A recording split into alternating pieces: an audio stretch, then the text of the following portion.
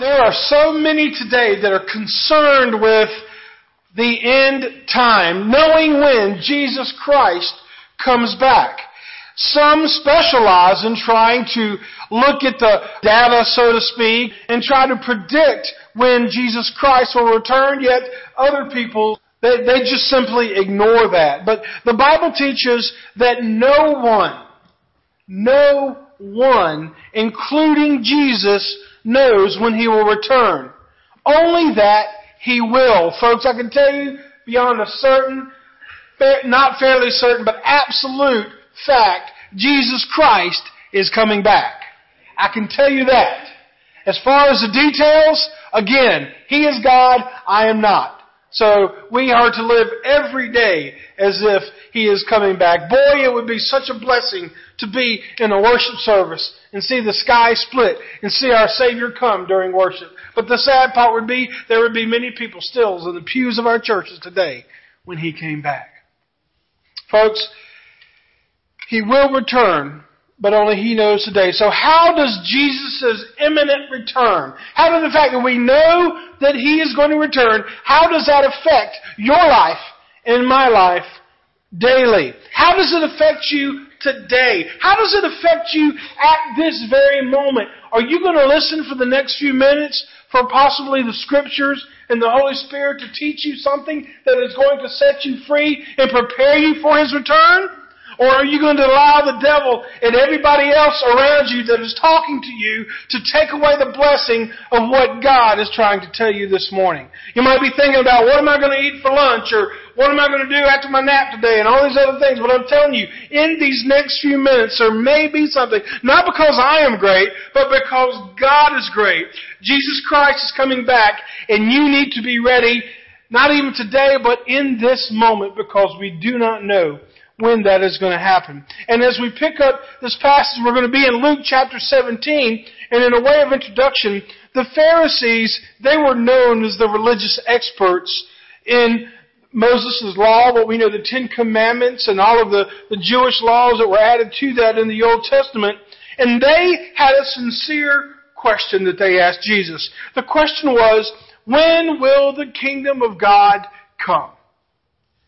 Because Jesus spent His entire earthly ministry talking about this coming kingdom. And as we've talked about before, the reason the Jewish leaders were so threatened by that is because they thought Jesus was going to be a political power that was going to come and basically remove their power. And then the disciples thought that it was going to be an earthly kingdom, earthly power that they could be a part of. But they asked, when will the kingdom of God come? We still ask that question today. Jesus, when are you coming back? When are you going to establish your kingdom? The very kingdom you and your disciples gave your lives for. Well, some may ask today, you may be this person. If you look around you, you look in your wallet, you look in your bank account, you look at what you drive, you look at what you live in, you look at your circle of friends, you look at everything that you have in your life. Have you ever asked yourself, is this as good as it gets? Is this as good as it gets?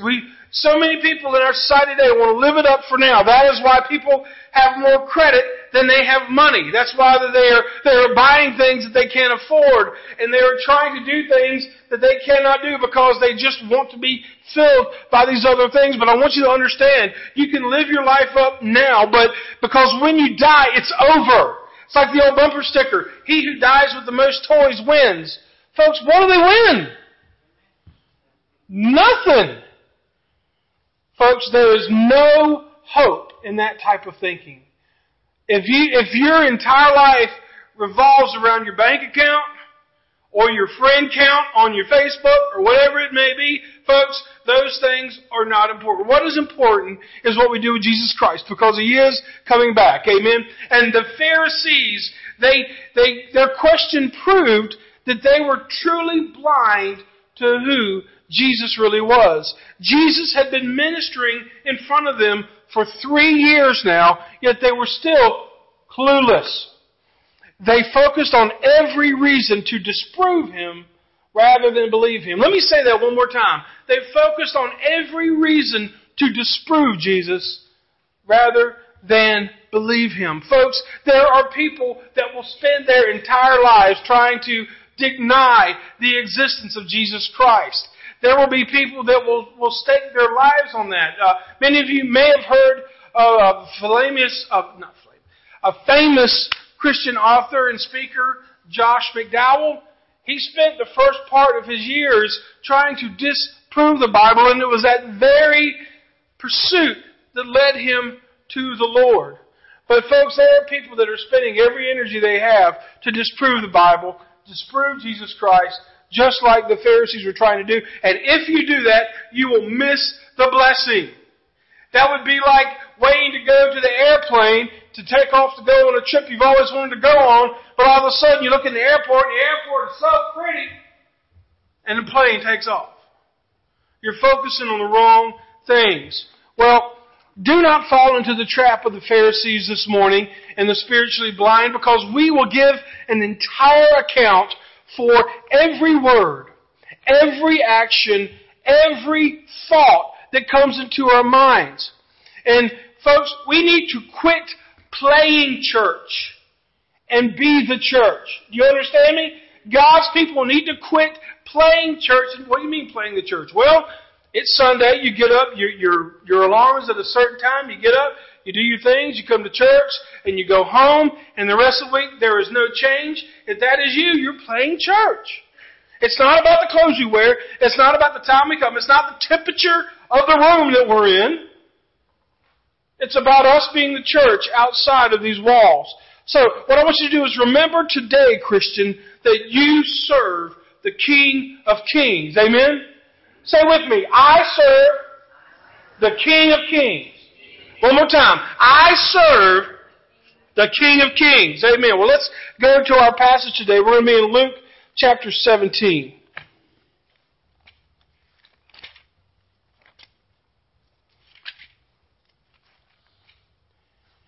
Starting with verse 20. Being asked by the Pharisees when the kingdom of God will come, he answered them, the kingdom of God is not coming with something observable.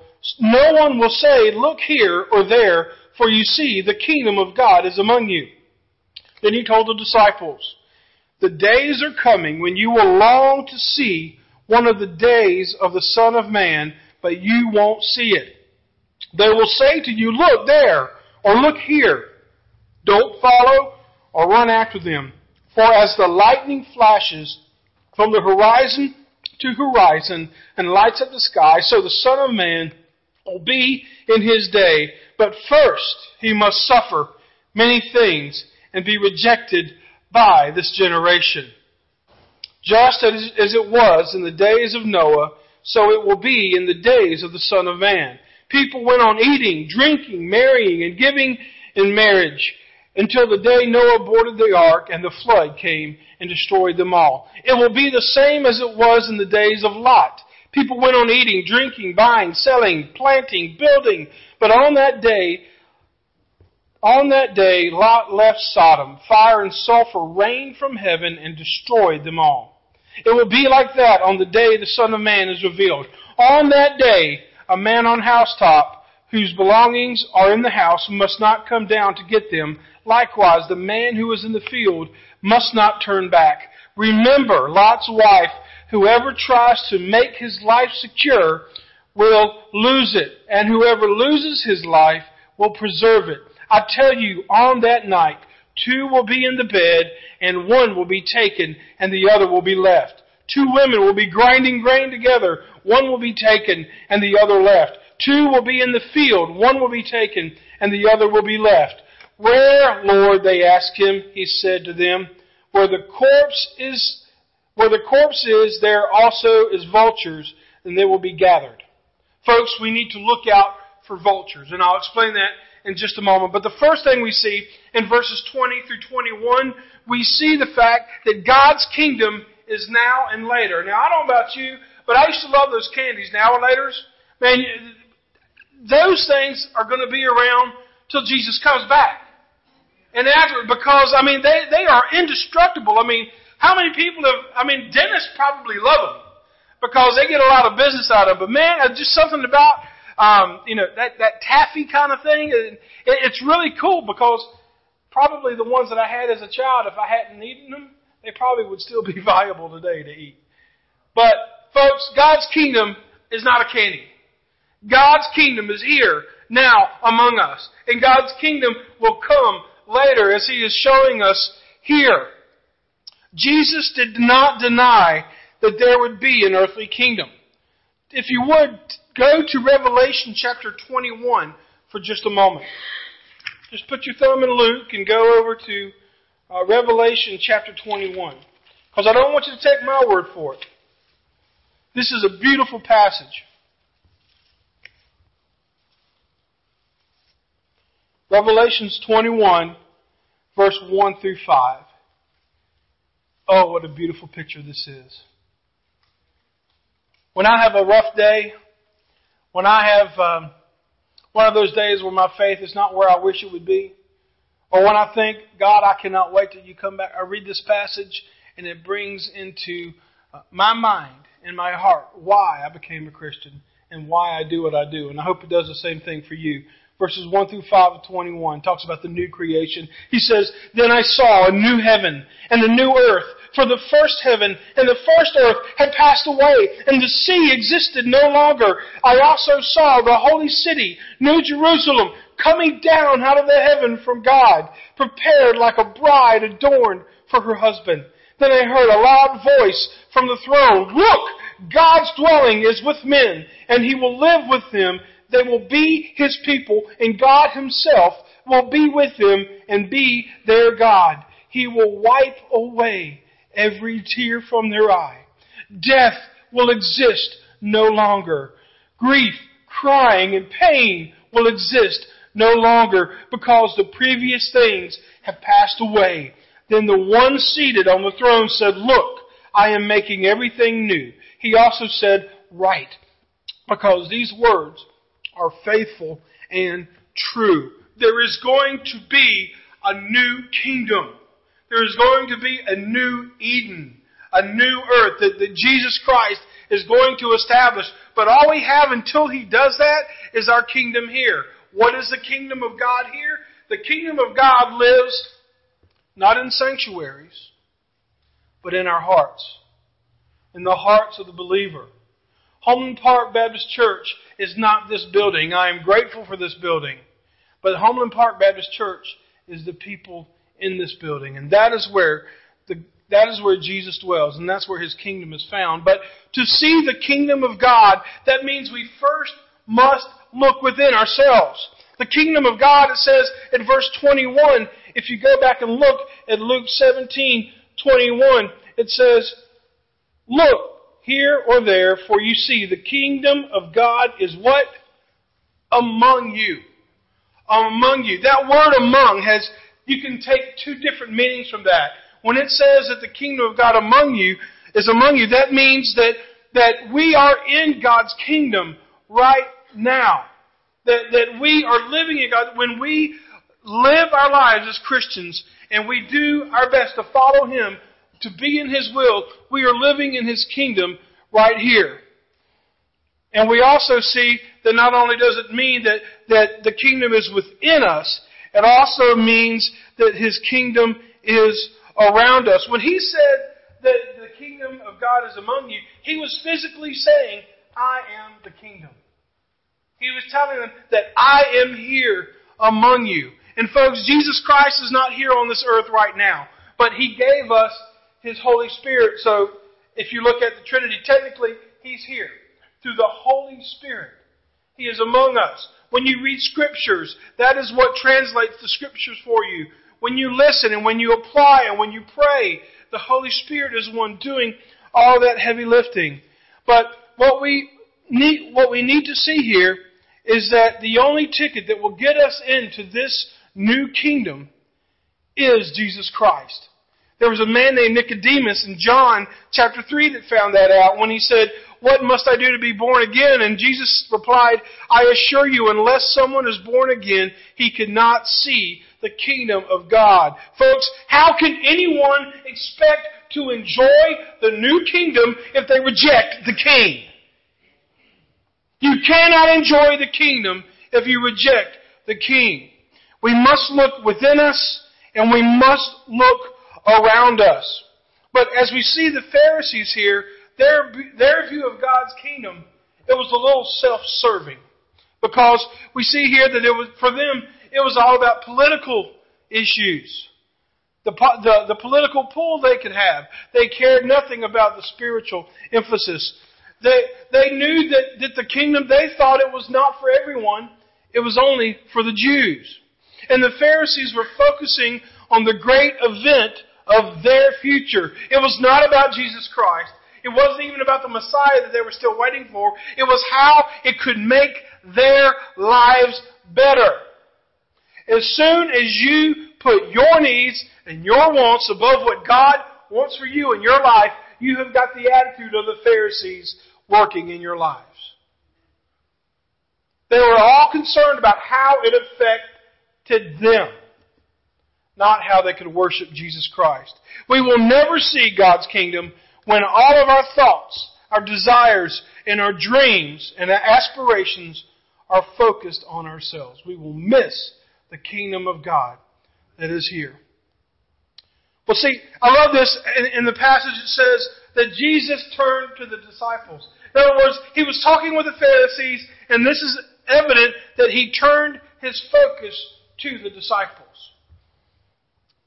He went from the Pharisees who were blind spiritually to the disciples, those who had a vision of who He was.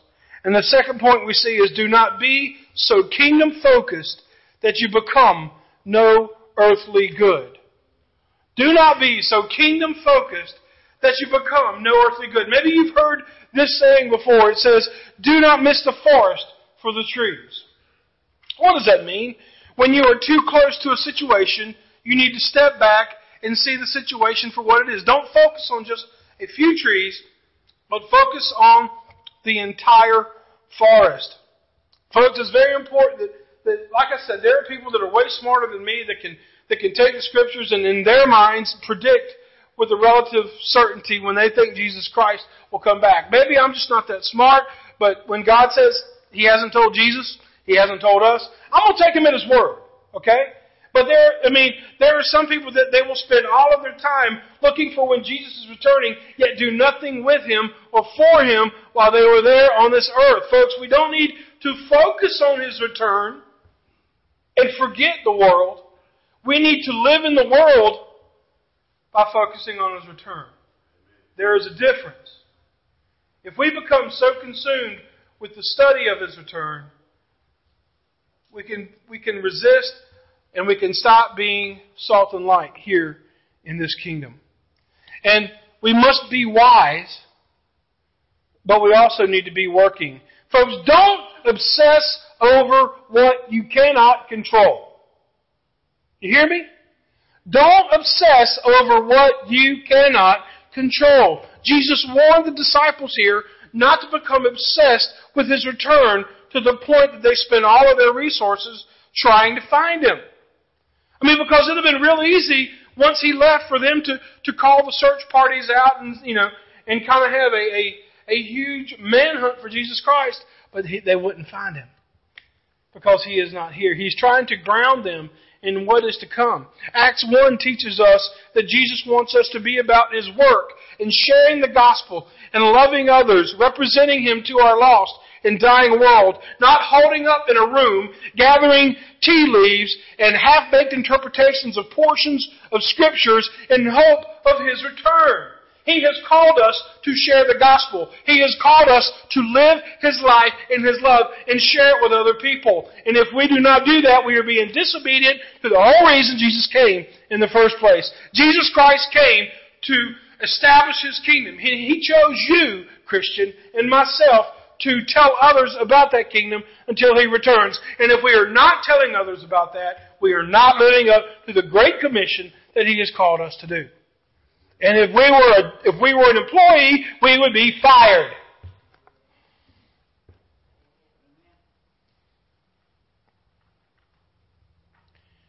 Failed predictions have always been a part of the church since its inception. In 2 Thessalonians chapter 2, Paul even warns the church of Thessalonica not to believe reports that they were hearing that Christ had returned. Christ's return will be known by everyone, not a select few. Understand that. When Jesus Christ comes back, you're not going to have to see it on Facebook. You're not going to have to depend on a cable news channel or a special alert to text you. You will know when Jesus Christ is coming back. What do we know about Jesus Christ's return? There are a few things I want to share with you, and I put the scriptures up here. Number one, His return will be sudden. It will be sudden. Matthew 24, verse 27 through 31 says, "For as the lightning comes from the east and flashes as far as the west, so will be the coming of man. The sign of the Son of Man will appear in the sky, and all peoples of all the earth will mourn, and they will see the Son of Man coming on the clouds of heaven with power and great glory." In verse 31 it says, "Our things won't save us." Folks, He might have left here a suffering servant, and He might have got out of Dodge as a resurrected Savior. But when He comes back, there's going to be no suffering on His part. He is going to be on His throne, bringing His bride back. I think often when I read that scriptures, I think of when I was married and I saw Donna come in the back door of Beaver Dam Baptist Church, and I thought, it doesn't get any better than this. What do you think Jesus thinks when He sees us, when He comes for His church? Also, we know that no one will know when Jesus will return. Matthew 25:13 says, "Therefore be alert, because you don't know either the day nor the hour." Luke 12:40 says, "You also be ready, because the Son of Man is coming at an hour you do not expect." Luke 12:46 says, "That slave's master will come on a day he does not expect him, and at the hour he does not know. He will cut him to pieces and assign him a place with unbelievers." Folks, we also need to be prepared. Jesus refers to the Old Testament. He gives credibility among the Jews by talking about Noah and talking about Lot. Now I want you to hang with me for just a second, because I don't know about you, but my mind was twisted in a minute, and I'll share that with you in just a moment. But Noah, in Genesis 6 through 8, Noah witnessed to his world before the flood. Everyone thought he was crazy. Right? Why are you building a boat?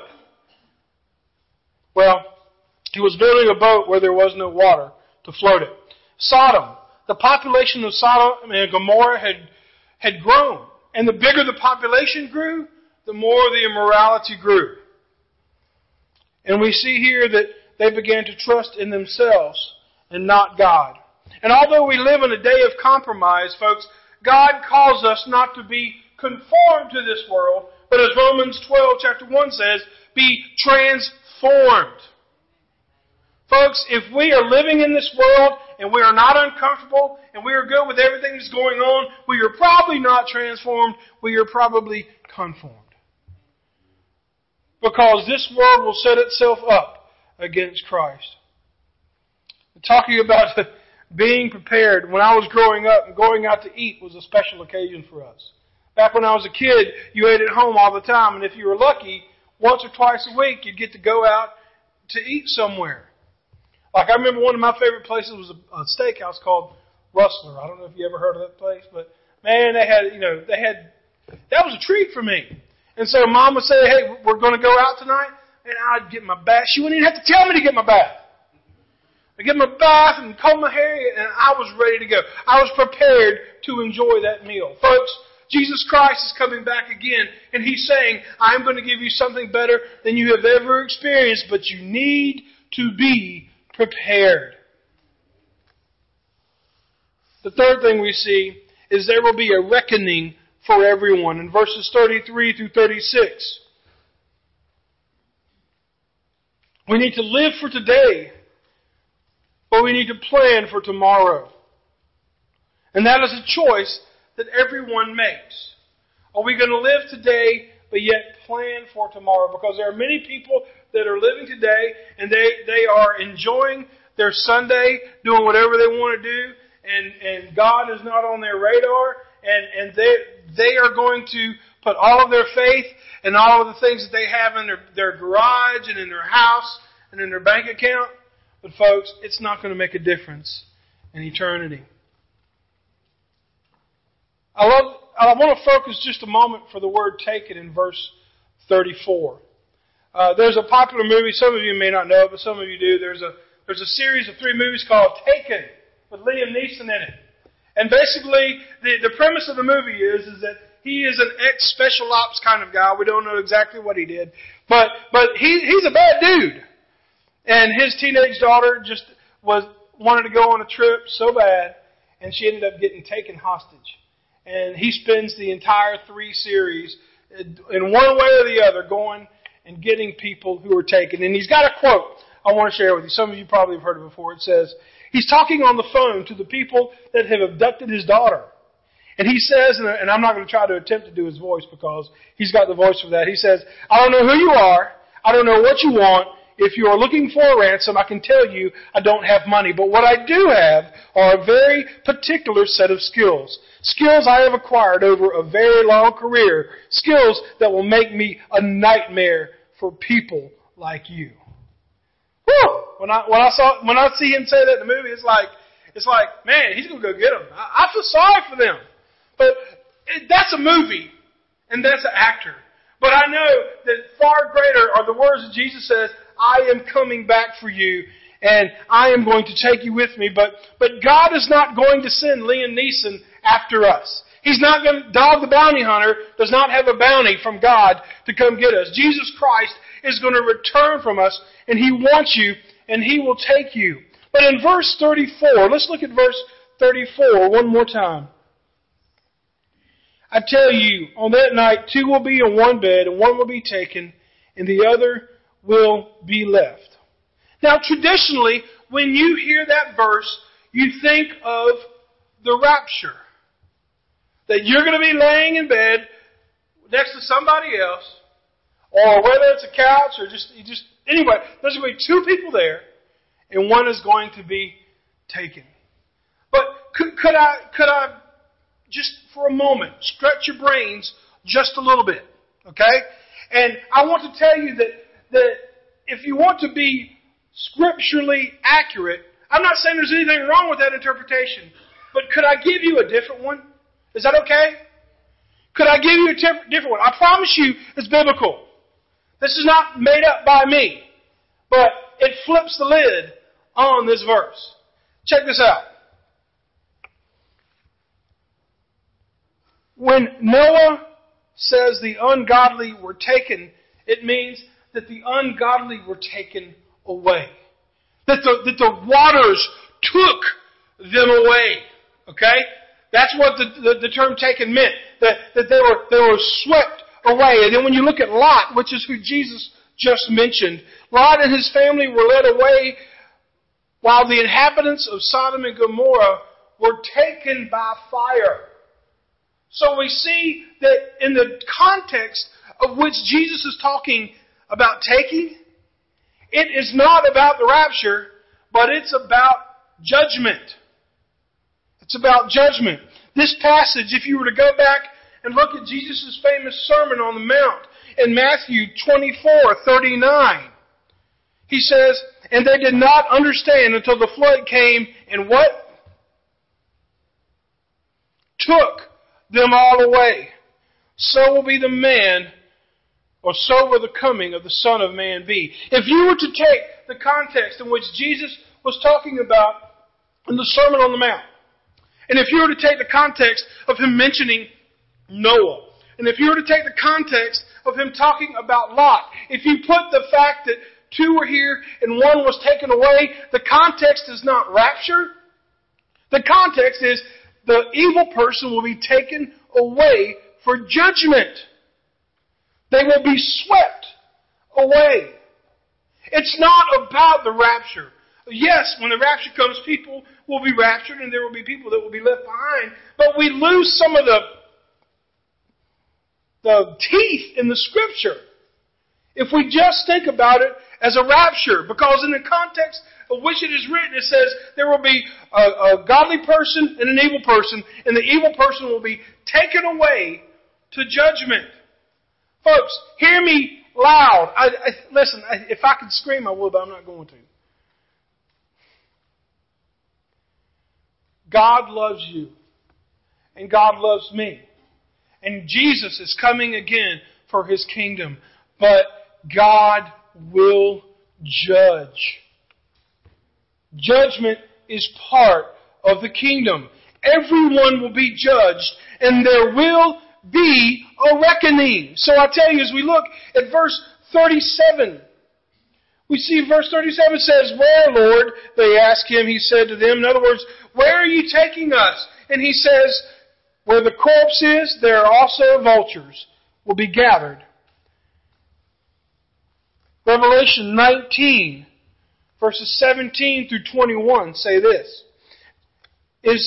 Judgment is speaking to as far as the beast and the battle of Armageddon. He says in verse 17 of chapter 19 of Revelation, he says, "Then I saw an angel standing on the sun, and he cried out in a loud voice, saying to all the birds flying overhead, 'Come, gather together for the supper of God, so that you may eat the flesh of kings, the flesh of commanders, and the flesh of mighty men, the flesh of horses and their riders, and the flesh of everyone, both free and slave, small and great.' Then I saw the beast, the kings of the earth, and the armies gathered together to wage war against the rider on the horse and his army. But the beast was taken prisoner, and along with him the false prophets who had performed the signs in his presence. He deceived those who accepted the mark of the beast and those who worshipped his image with these signs. Both of them were thrown alive into the lake of fire that burns with sulfur. The rest were killed with the sword that came from the mouth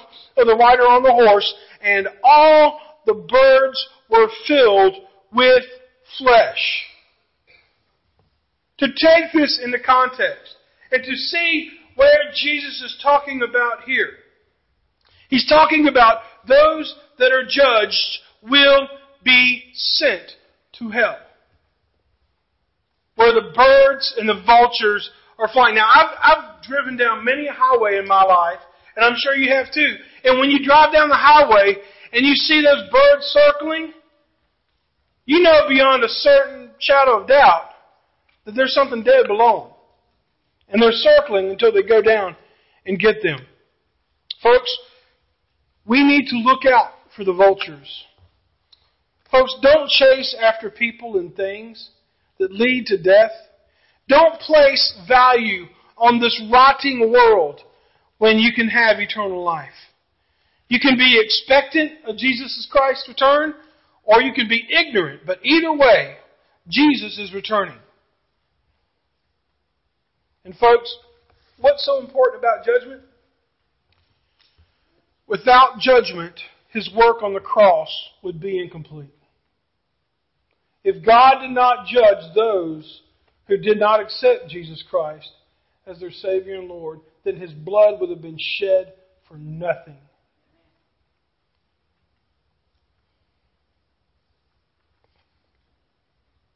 Do not leave here this morning incomplete.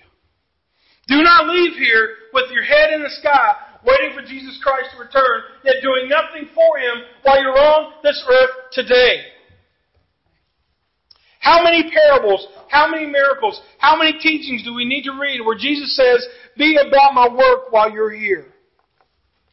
If you are a Christian today, listen, Jesus Christ is coming back. And I proclaim that, and I cannot wait for that day. But folks, until they close the doors of this church, we need to continue sharing the gospel and loving others in this community, in our families, in this world.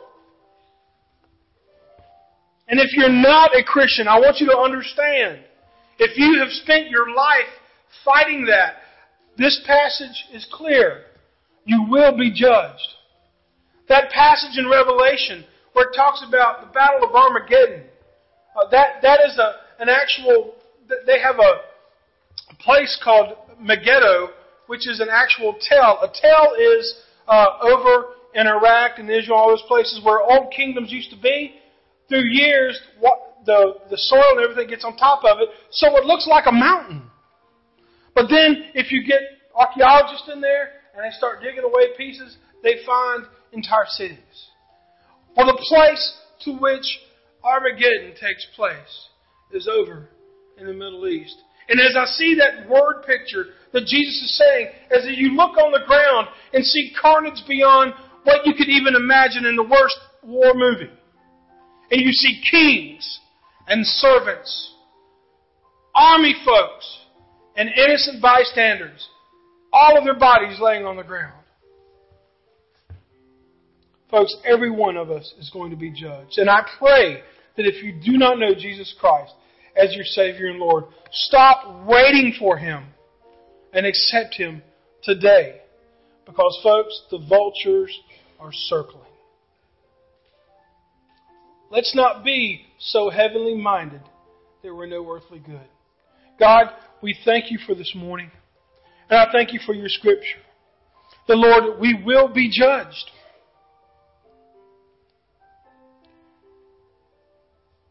And so, Lord, if there's anyone here today that does not know You as their Savior and Lord, as I plead every week, I'll say again, may they come forward. We'll lead them in a prayer.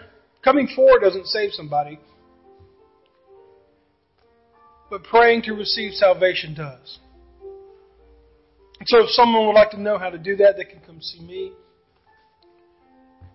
or Jason or any of our ministers, and they can pray with them. And Lord, if there's someone here today that just needs to be reminded that they need to do all they can while they're here for You, I pray You give them that strength today. Or if there's someone that has a prayer need or would like to join the church, this invitation time is for you because Your judgment is coming. May we make the right decisions for today. For it's in Your name we pray. Amen. Would you please stand?